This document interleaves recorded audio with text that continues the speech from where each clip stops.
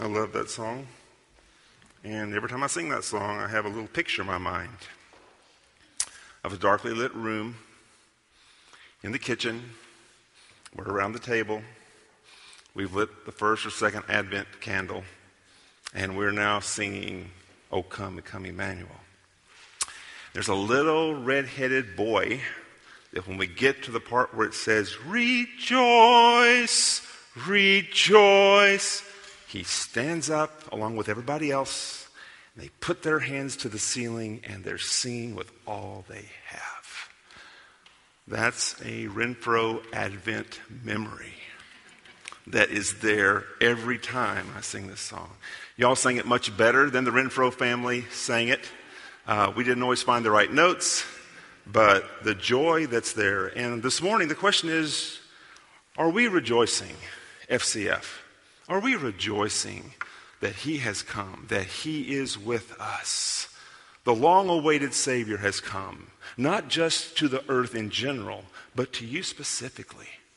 And if you missed this morning the testimony of Mike Tankersley Jr., just seeing the work of God in that is such an encouragement. And we want to spread that, not just to our friends and family, but to others as well who need to know the gospel of Jesus Christ. We're in Nehemiah 3 and 4, and Christopher, you did a very good job reading that. Some people ask, what did he do wrong? Why did he have to read all those hard names? But you did very well, brother. Thank you. And some good questions. Why does God have us do that?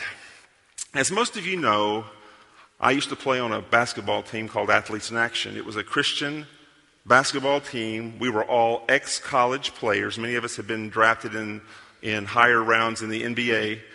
And we were a ministry of Campus Crusade for Christ.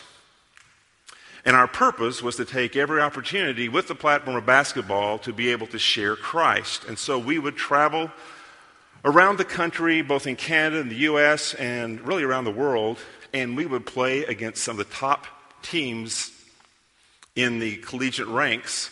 And then we would get an opportunity at halftime to be able to share a testimony of how Christ had saved us and a gospel presentation of how they could come to know Christ. And I remember one tour was in 1984, and we had 27 games in about 35 days. And we started off playing University of Texas El Paso, then we played Texas Christian University, then we flew across the country, played University of Maryland, we played Duke University, we played University of Alabama, we played Memphis State University, we played Tulsa University, we played Washington University, we played Arizona State, Arizona. At the end of that tour, we were 24-3. But you have to ask the question, why would these teams, these college teams, invite another team to come in and play before their season started? Why would they come in and even invite a Christian team that they knew they would have to hear the gospel shared? Why would a coach want us to come play their team? And the answer is real simple. Opposition. Competition, if you want to use the athletic term for it. Competition, which makes their team better. Any person in athletics knows you only play as well as who you compete against. And the goal of all these coaches was to get a top-ranked team in there that wouldn't count on their record, but give them the chance to be able to play guys who were really on the border of pro ball to play their college team and to really give them a good test before the season started. And so we always had a full slate because the coaches knew the value of competition. They knew the value of opposition. As we look at Nehemiah today, last week, remember, we talked about how got these keys to rebuilding Israel or rebuilding life in general, okay? And we have to ask the question, if God is sovereign over the universe, why didn't he just remove all opposition? Why didn't he just obliterate all opposition and make everything easy for his people? Nehemiah coming into the city. Imagine this picture. Comes into the city, everybody's, cheering and throwing roses at him. And all the people in the surrounding nations are coming in to say, oh, it was so wonderful to have you rebuild the house of God. Praise God. I mean, can you imagine that picture? That's not the picture, is it? The picture is he comes in, he doesn't tell people why he's there. And once they find out why he's there, he has opposition immediately. God has so ordained it in his economy to not remove his enemies, to not remove opposition to his work. And there's several reasons for that. We'll try to unpack that as we go. But as we'll see in these two chapters, he allows opposition for his own purpose, for his own glory. He allows opposition in your own life as you struggle against your own sin, your own flesh. He allows opposition in the church from within and from without. He allows opposition to nations as well. So let's we're going to look today at how to face opposition. How to face opposition. One pastor has kind of summarized this passage. I think it does well with it. When the enemy opposes us, as he surely will, we should respond with prayer, work, vigilance, and Christ-centered focus. This is a very practical message, friends, because in every sphere you're in, there's opposition. There's challenge to be faced. So we face it with prayer, work, vigilance, and Christ-centered focus. In chapter 3, we want to first look there. Remember, Nehemiah shows up about 445 BC to Jerusalem to repair the walls. He is really the last word in the Old Testament along with Malachi. Those are kind of the last books written before we have 400 silent years. And then the very next thing that happens on God's timetable is, O come, Emmanuel. Christ comes. So Nehemiah's work obviously is to protect Jerusalem and to stabilize it. But he is still preparing this city for the coming one, who 400 years later would show up, and he would go to the temple, and he would be in and out of Jerusalem teaching. Even as a 12-year-old boy, he would be in the courts and listening and learning and asking questions. So we're only 400 years from Christ's first coming. So that kind of keeps us in our context. So about 445 BC is when Nehemiah shows up here. And notice he gives the call we talked about the other day in chapter 2. He told the men, listen, we're in a bad state. The walls of Jerusalem are down. Things are burned. We are a disgrace. And he basically calls the people to rise up and let's build. Rise up. Let's build. In chapter 3 is really a recounting of what those people did with that call. They rose up and they built. And so we see, first of all, in chapter 3, the community rises to the call. We see several things, and I'm not going to go through the passage. That's why I had Christopher read it, because I didn't want to struggle with all those names. I'll struggle with them enough as it is. First of all, let's look at servant leadership. This wasn't just the lower class people who showed up to build the wall.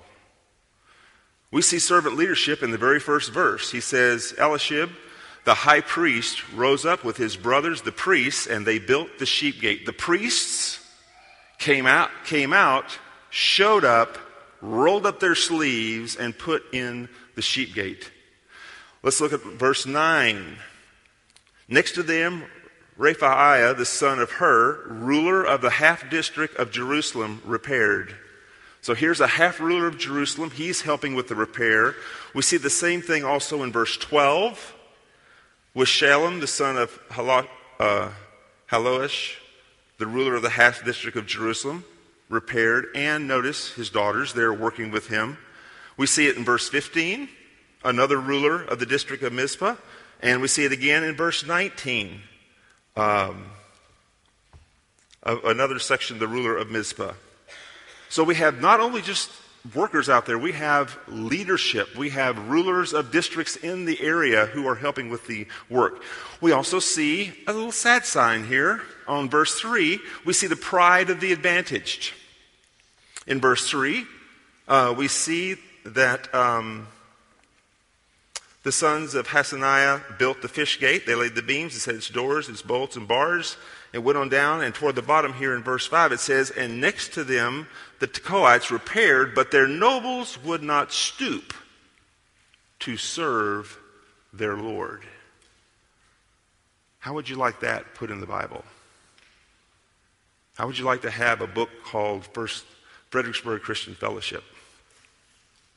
And the names were written, and there was your name written there saying they would not stoop to serve their Lord. May God give us all grace to stoop often to serve our Lord. These nobles had a high view of themselves. Third, notice a lot of the work took place close to home. In verse 23 of chapter 3, we see that Benjamin and Hashub repaired opposite their house. So their house was inside Jerusalem and near the wall. So they logically repaired the wall right by their house.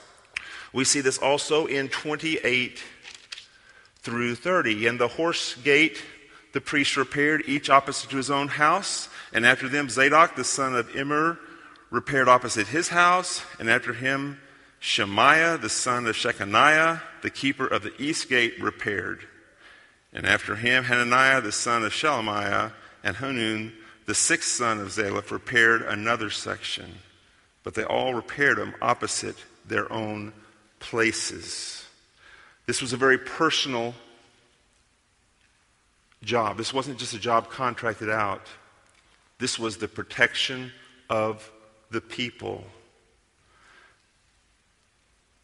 In 1948, when Israel was rising to become a nation again, Jerusalem was surrounded by the Arabs. And there was an attempt to remove the women and children and get them out of harm's way as the city was under siege. And there was a Canadian lawyer who said, no, we leave the women and children here. Because he realized this fact. If these men are fighting for just land, probably not going to fight that hard.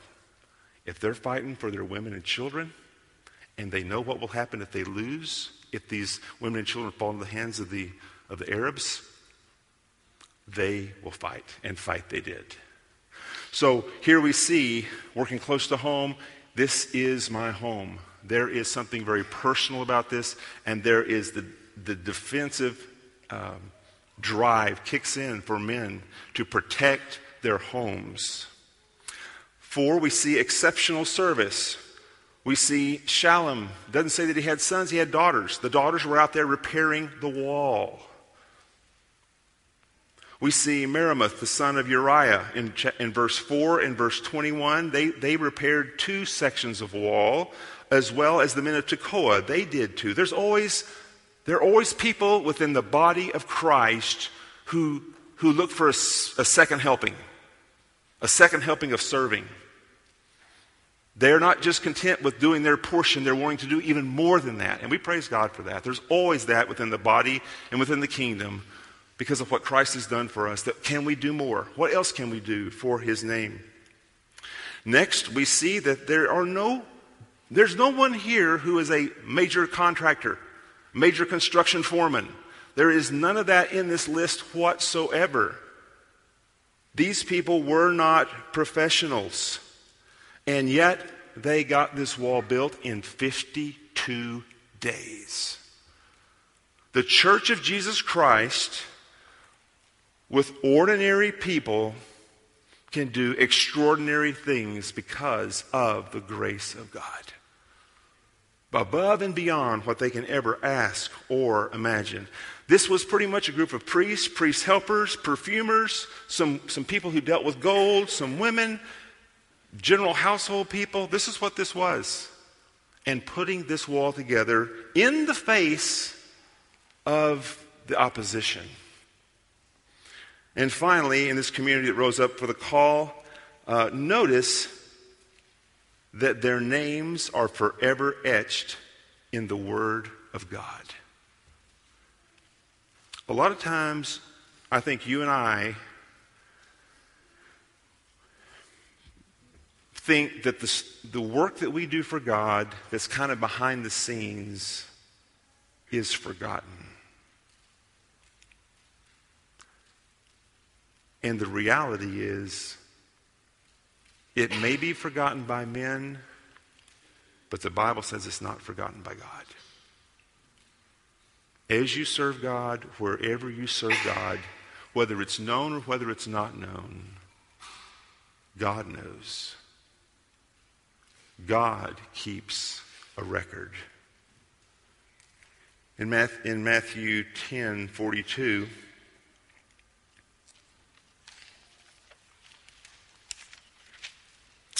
we read,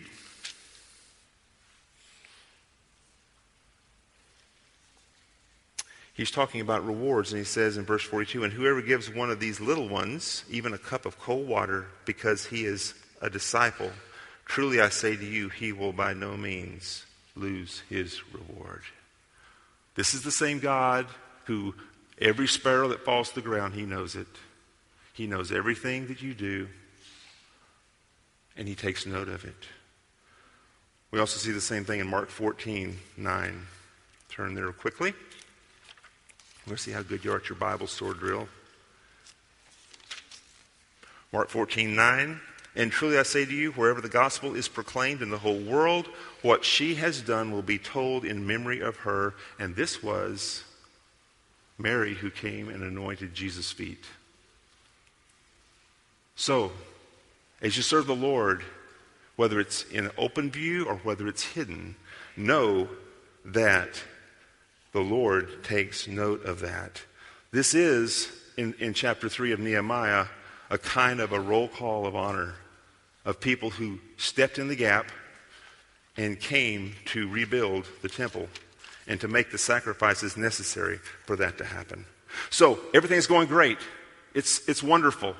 All these families and the priests and all these people are taking on, and we saw the picture of Jerusalem and that incredible wall all around it, and they were spread far and wide, and they were working and working and working. And they were making progress. They were putting the gates in place, and they were building and getting through the rubble and finding the stones they needed and putting those things in place. And then we get to chapter 4, verse 1. And, of course, the opposition begins. We're going to look at 6 types of opposition that they faced. And you'll face a lot of these same things as you serve the Lord. When Nehemiah got there, there was nothing going on. The people were content. They were in distress because they couldn't deal with the wall. There was no one to really rally them to get the job done.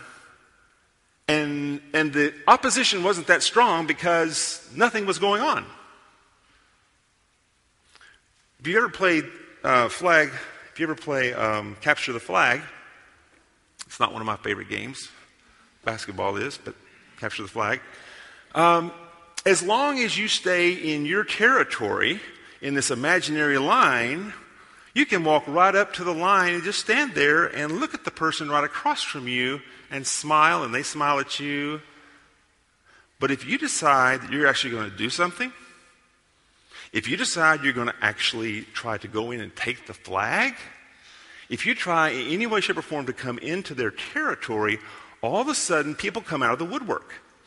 They come out from behind the trees. They've been hiding in the ditch. They're behind a bush. And all of a sudden there are people everywhere trying to chase you down. That's kind of like the way it is in spiritual life, isn't it?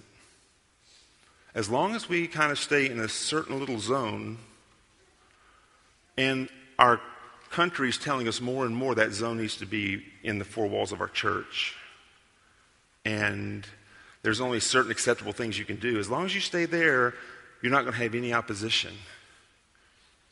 And the sad part about Capture the Flag is it is a very exciting game if played right. It is a very boring game for people who don't want to be opposed. Can you imagine two teams that don't want to have anybody oppose them playing Capture the Flag?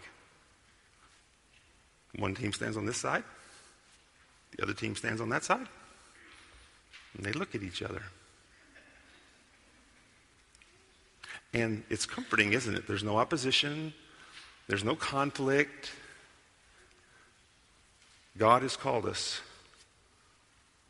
God called these people to do a great work. And so once the work begins, out from the woodwork comes the opposition. George Grant said once that bright lights bring big bugs. So if you're being a bright light, if you're actually doing something significant, guess what? You will be opposed.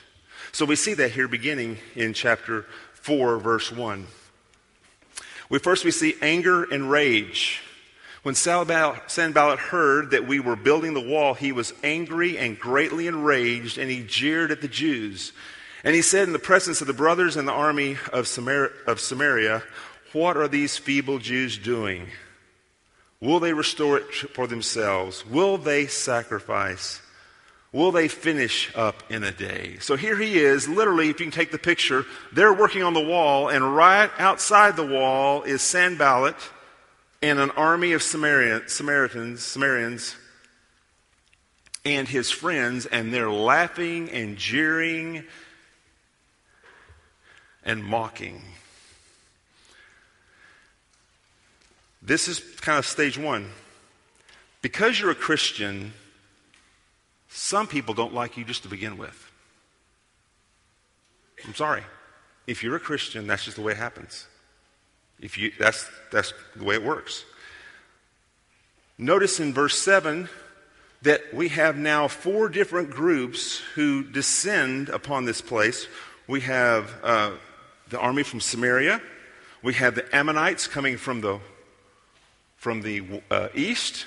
We have Ashdod, which is the Philistines, coming from the west. We have the Arabs coming from the south. All of a sudden, all the enemies of God show up. And they're making plans on what they're going to do. Why? Because the people are going to rebuild this wall. You know, some Christians naively believe that if they do things God's way, that there will be peace and harmony. If we just learn how to share the gospel the right way, no one's going to oppose it. If we just find out where God wants us, it's going to be peace and tranquility.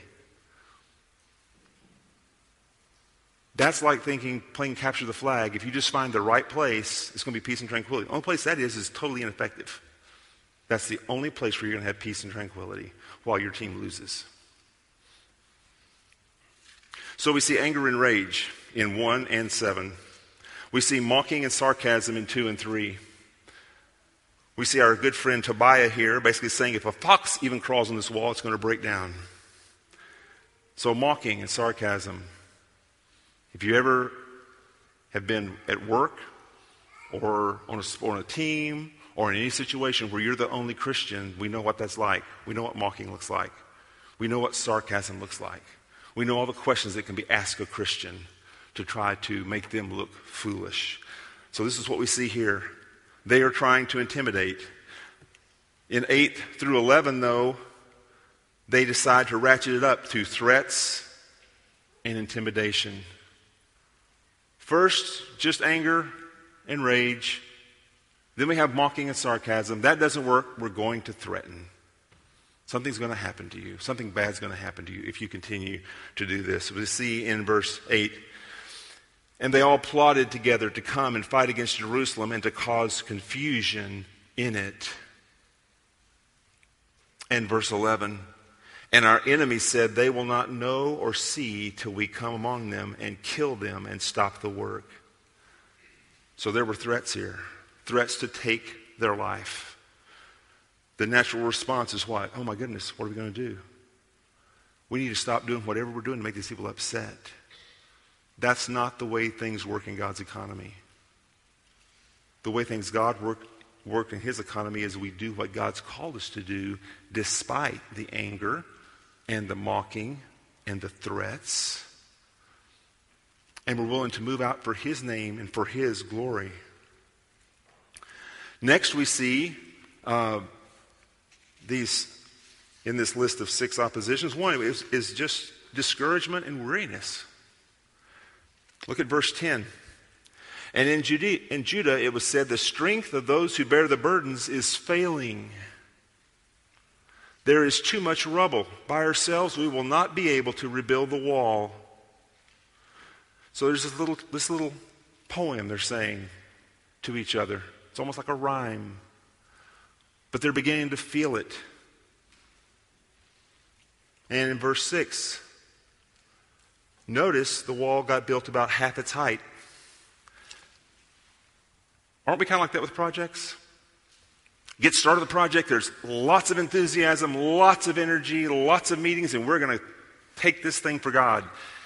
We get about halfway into it, it's like, okay, I'm really getting tired of this, and I'm not seeing the end anywhere inside. It's easy on the other end, isn't it? When it's almost finished, we're like, okay, we can finish this up, let's get this done. It's that halfway point where we can really become discouraged, we can really become weary at the task. And this is where they're at. They're weary, they've been working hard at this, they're not making the kind of progress they had hoped to make, and the opposition is taking advantage of it. And then we even see faithless negativism, even from their own people. Look in verse 12. At that time, the Jews who lived near them, that's code for were armchair coaches. They lived near them. The work's going on, and they're just watching. They came from all directions and said to us 10 times, that's just an exaggeration for over and over and over and over again, you must return to us. Stop doing what you're doing. They're going to come in and kill you. They've told us they're going to kill you. Now we're going to tell you they're going to kill you, and we're going to help you stop doing this crazy thing you're doing. We want peace. At whatever cost we can have it, let's have peace. So even from within, people of lack of faith, people who aren't even doing the work, are going to be on the side, making some comments, being critical, and talking to others about it, and spreading a mood of negativism in the ranks. We've seen this before, haven't we? Remember when they were going to cross into the promised land, and the spies came back, and 10 spies came back saying, there's some giants in that land. They didn't tell us about that. And we're like grasshoppers to them, and there's no way we can take the land, so let's all go back to the wilderness because it's safe. And then finally, in this opposition, there's fear and anxiety. Fear and anxiety. That's always a tendency in a big project or when you're being opposed, is to become fearful, to become anxious, to not think you're going to be able to accomplish it. And look what happens in 14. And this is what Nehemiah says. And I looked and arose, and I said to the nobles and to the officials and to the rest of the people, and you can just hear him say this, do not be afraid. Remember the Lord who is great and awesome, and fight for your brothers, your sons, your daughters, your wives, and your homes. Nehemiah stood up with all this stuff going on and kept these people on task, kept them going forward. So here's all the opposition. And yet, they did not stop in their work of building. So how does Nehemiah respond to the opposition? When oppositions arise, you have several choices. You can run from it. You can try to avoid it. You can compromise, or you can meet it head on. And when we're dealing with God's kingdom versus the kingdom of darkness, it usually has to be met head on. this wall needed to be built. God's enemies were never going to be happy that the wall was built. There was no way of making them happy. So we must do the work. So notice what he does first. In verses 4 and 9, they sought God's help through prayer. Anytime we have opposition, first thing we should do is pray. It reminds us of who is on our side. It reminds us of who we are to fear. And it reminds us of who will bring the victory. The Bible says we have three enemies: the world, the flesh, and the devil. And so we're always in a battle with those. Notice this prayer in 4. Remember back in chapter 2, he gives a little retort to these people, and he tells them, you have no part in Jerusalem, no part of it at all.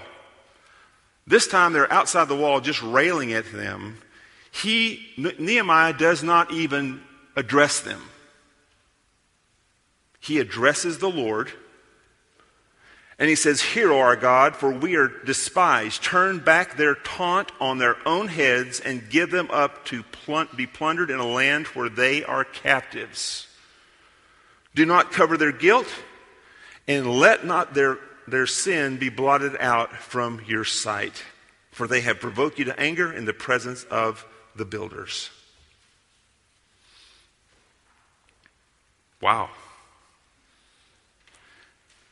Notice this is not a request for personal vengeance. They've hurt my feelings. Please take them out.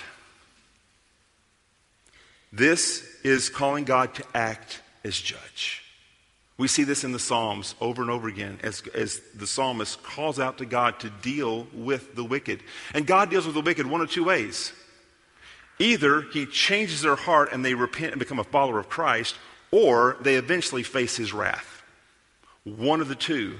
The reality here, though, is God's kingdom come, God's will be done. God's kingdom come, God's will be done. And if we have to go over you to do that, we will do that. For his glory and his great name. And so we see here, he's calling on God to judge those who would oppose his work. There are two competing kingdoms. There's two competing kingdoms in this world: the kingdom of darkness, the kingdom of light. And the heart of every Christian is, may God's kingdom reign. And may all the kingdoms be put to their knees before him. This is a strong prayer. This isn't a turn the other cheek prayer. The Bible tells us to love our enemies. We love our enemies, we pray for our enemies. That's generally more talking about people who are personally our enemy for whatever reason. But when it comes to dealing with his kingdom and his kingdom work, we are not going to stop the kingdom work to please the enemies of God. We're not going to do that. And we're going to see how committed they are to that. Secondly, so we pray. He prays obviously because he needs God's help to do this, and to remind the people of where victory comes from. It's not because we all got rallied up and all excited here and we all got this thing done. It's because God is going to work through this. And yes, we're going to all do our work. But this work is not going to get done apart from the work of God. Secondly, they had a mind to work as unto the Lord. These people were ready to work. They were ready to do what God had called them to do. He had prepared their hearts for it. We obviously see some people weren't ready to work, but most of them were. He had prepared them to work. Remember Colossians 3. We just came out of Colossians. And whatever you do in word or deed, do everything in the name of the Lord Jesus, giving thanks to God the Father through him. We should be people who are ready to roll up our sleeves and work for his kingdom.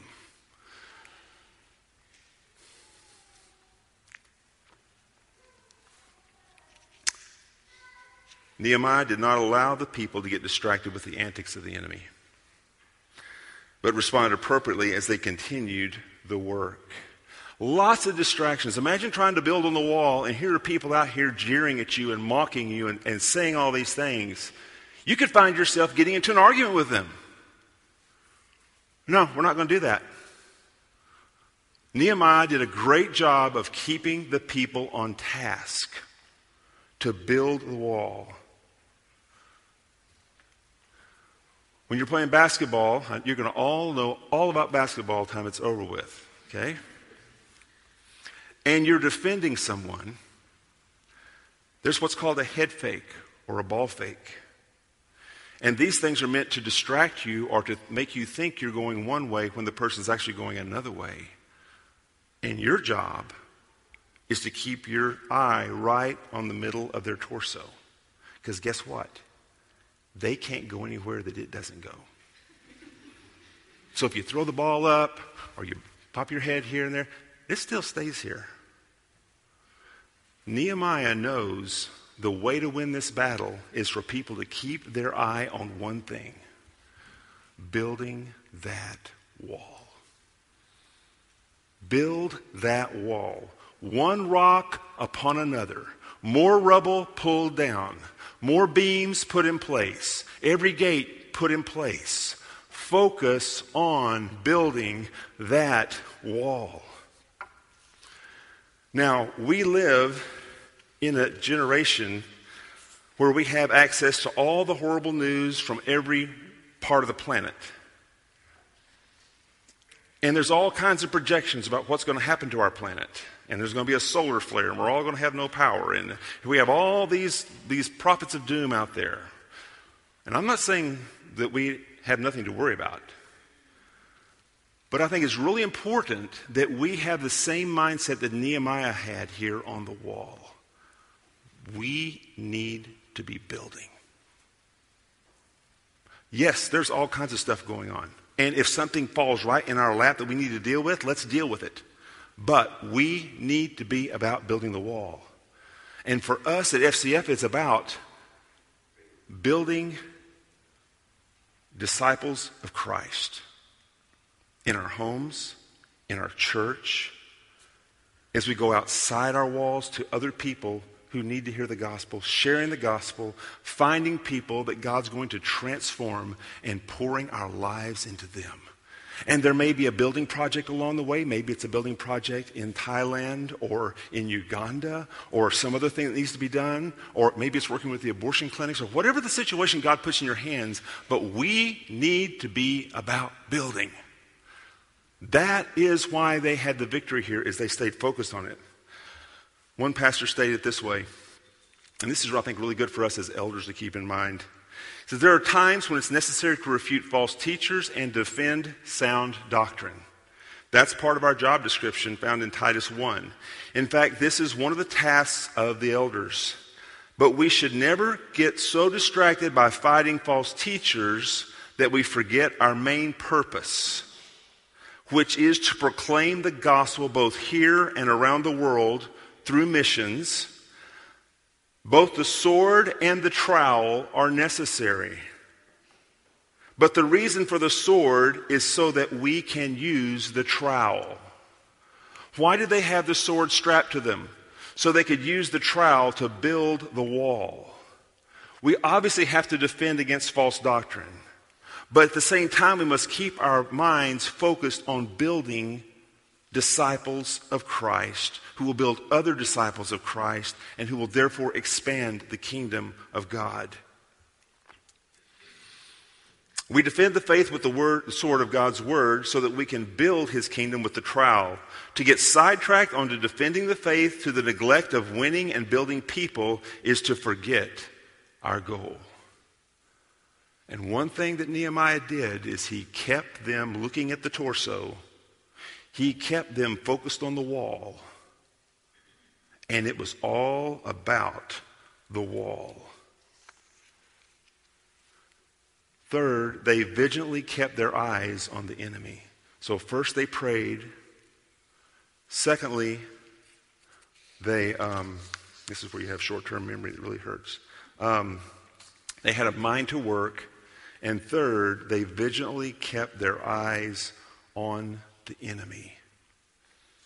They just didn't pray a prayer and believe that those enemies were going to disappear.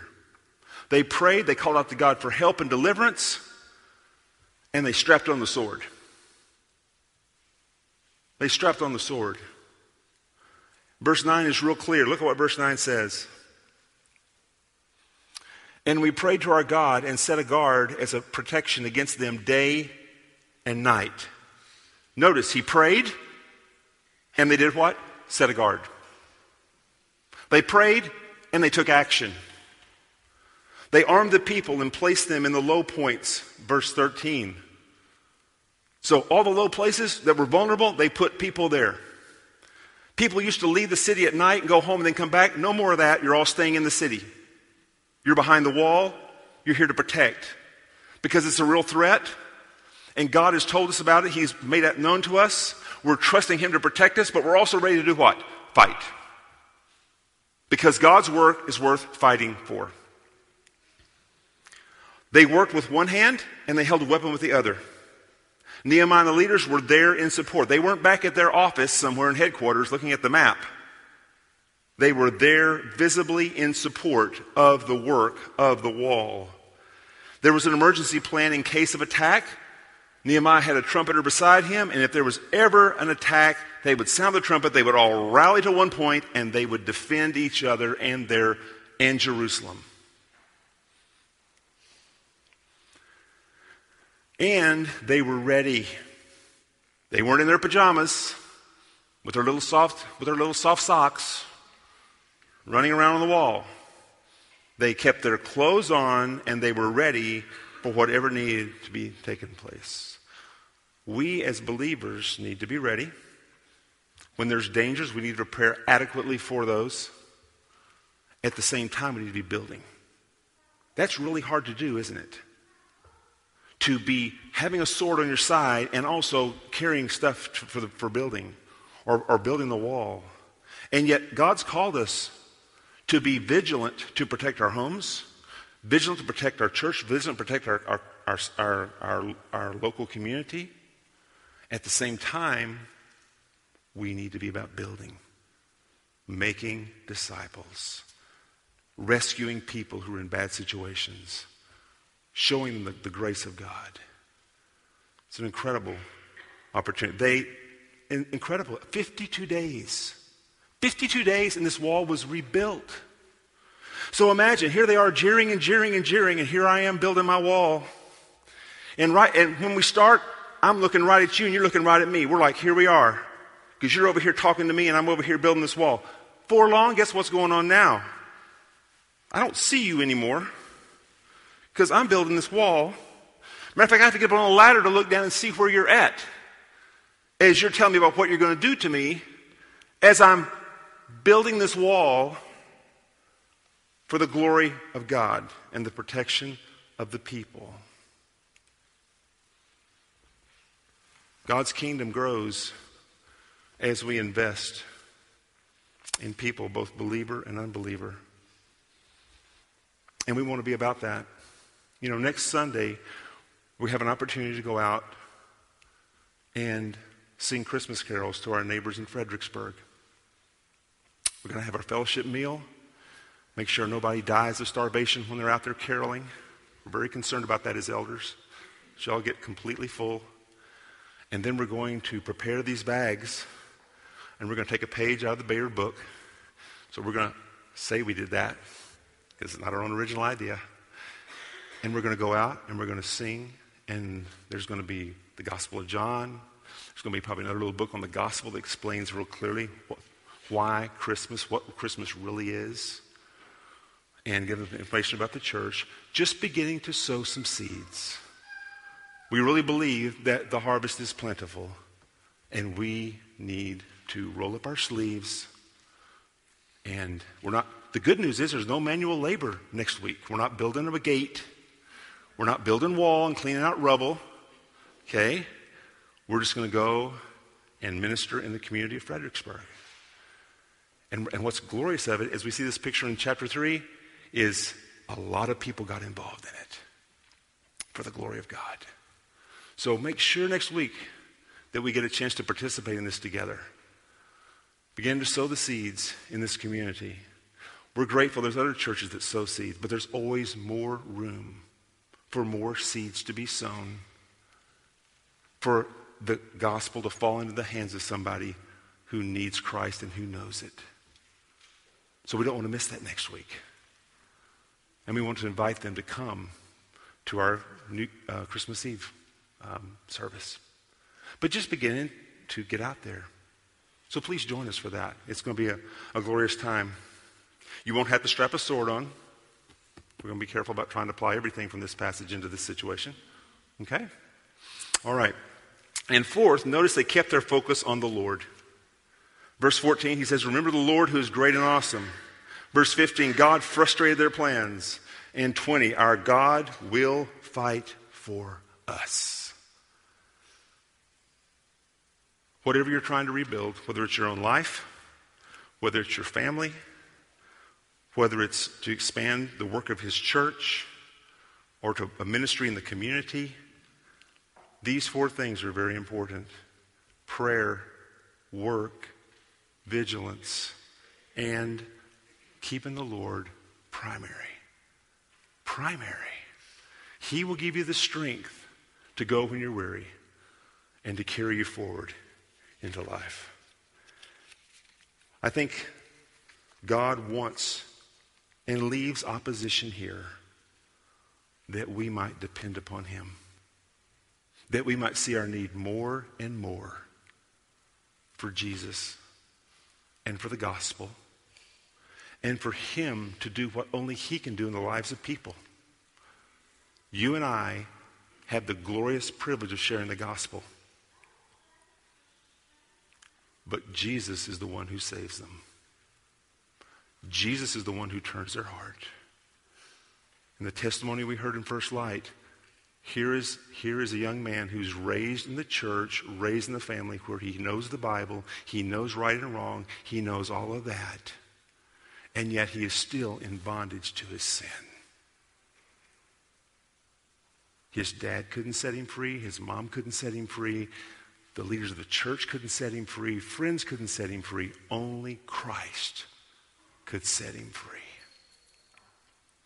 So that's why we go out with joy.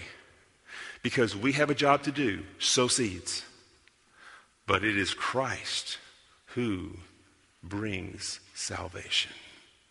So, FCF, let's rise up as we move into 2015 and begin to build for the glory of God.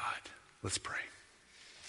Father, we come before you and we are grateful for this incredible story of perseverance inspired by your Spirit and this great work of rebuilding the wall by ordinary people.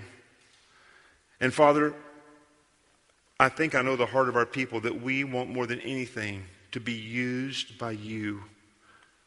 And we already are in many ways, in many avenues. And yet, Lord, we want more. We want to be used more by you. As this community of faith, we want the gospel to pour out of this place and to pour into the lives of other people. And Father, I pray that as we move into 2015, that you, by your grace, would give us a passion for people, a passion for the gospel, a passion to find avenues to get into people's lives and to be able to have the conversations we need to have. Father, I pray you give us wisdom as elders and leaders of the church to guide FCF in that direction.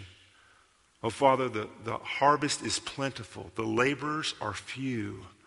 The times are dark. And yet, Lord, we're not going to focus on the darkness. We're focusing on the light of the world, Jesus Christ. And we're focusing on building your kingdom one person at a time. God, I pray you give us grace to do that in Jesus' name.